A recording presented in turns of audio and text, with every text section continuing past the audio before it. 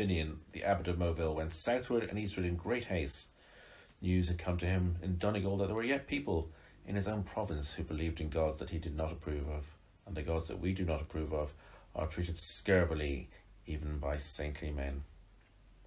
He was told of a powerful gentleman who observed neither saint's day nor Sunday. "A powerful person," said Finian. All that was the reply. "We shall try this person's power," said Finian. "He is reputed to be a wise and hardy man," said his informant. "We shall test his wisdom and his hardihood."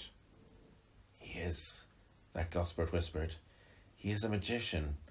"I will magician him," cried Finian angrily. "Where does that man live?" He was informed and proceeded to that direction without delay. In no great time he came to the stronghold of the gentleman who followed ancient ways, and he demanded admittance in order that he might preach and prove the new God, and exercise and terrify and banish even the memory of the old one. For to a God grown old, time is as ruthless as to a beggarman grown old. But the Ulsterman refused Finian admittance. He barricaded his house.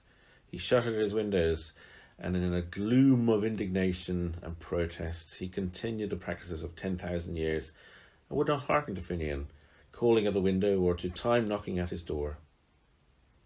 But of those adversaries it was the first he redoubted. Finian loomed on him as a portent and a terror, but he had no fear of time. Indeed, he was a foster brother of time, and so disdainful of the bitter god that he did not even disdain him. He leaped over his side, he dodged under it, and the sole occasions on which time laughs is when he chances unto him the son of Cairill, the son of Murdoch the Redneck.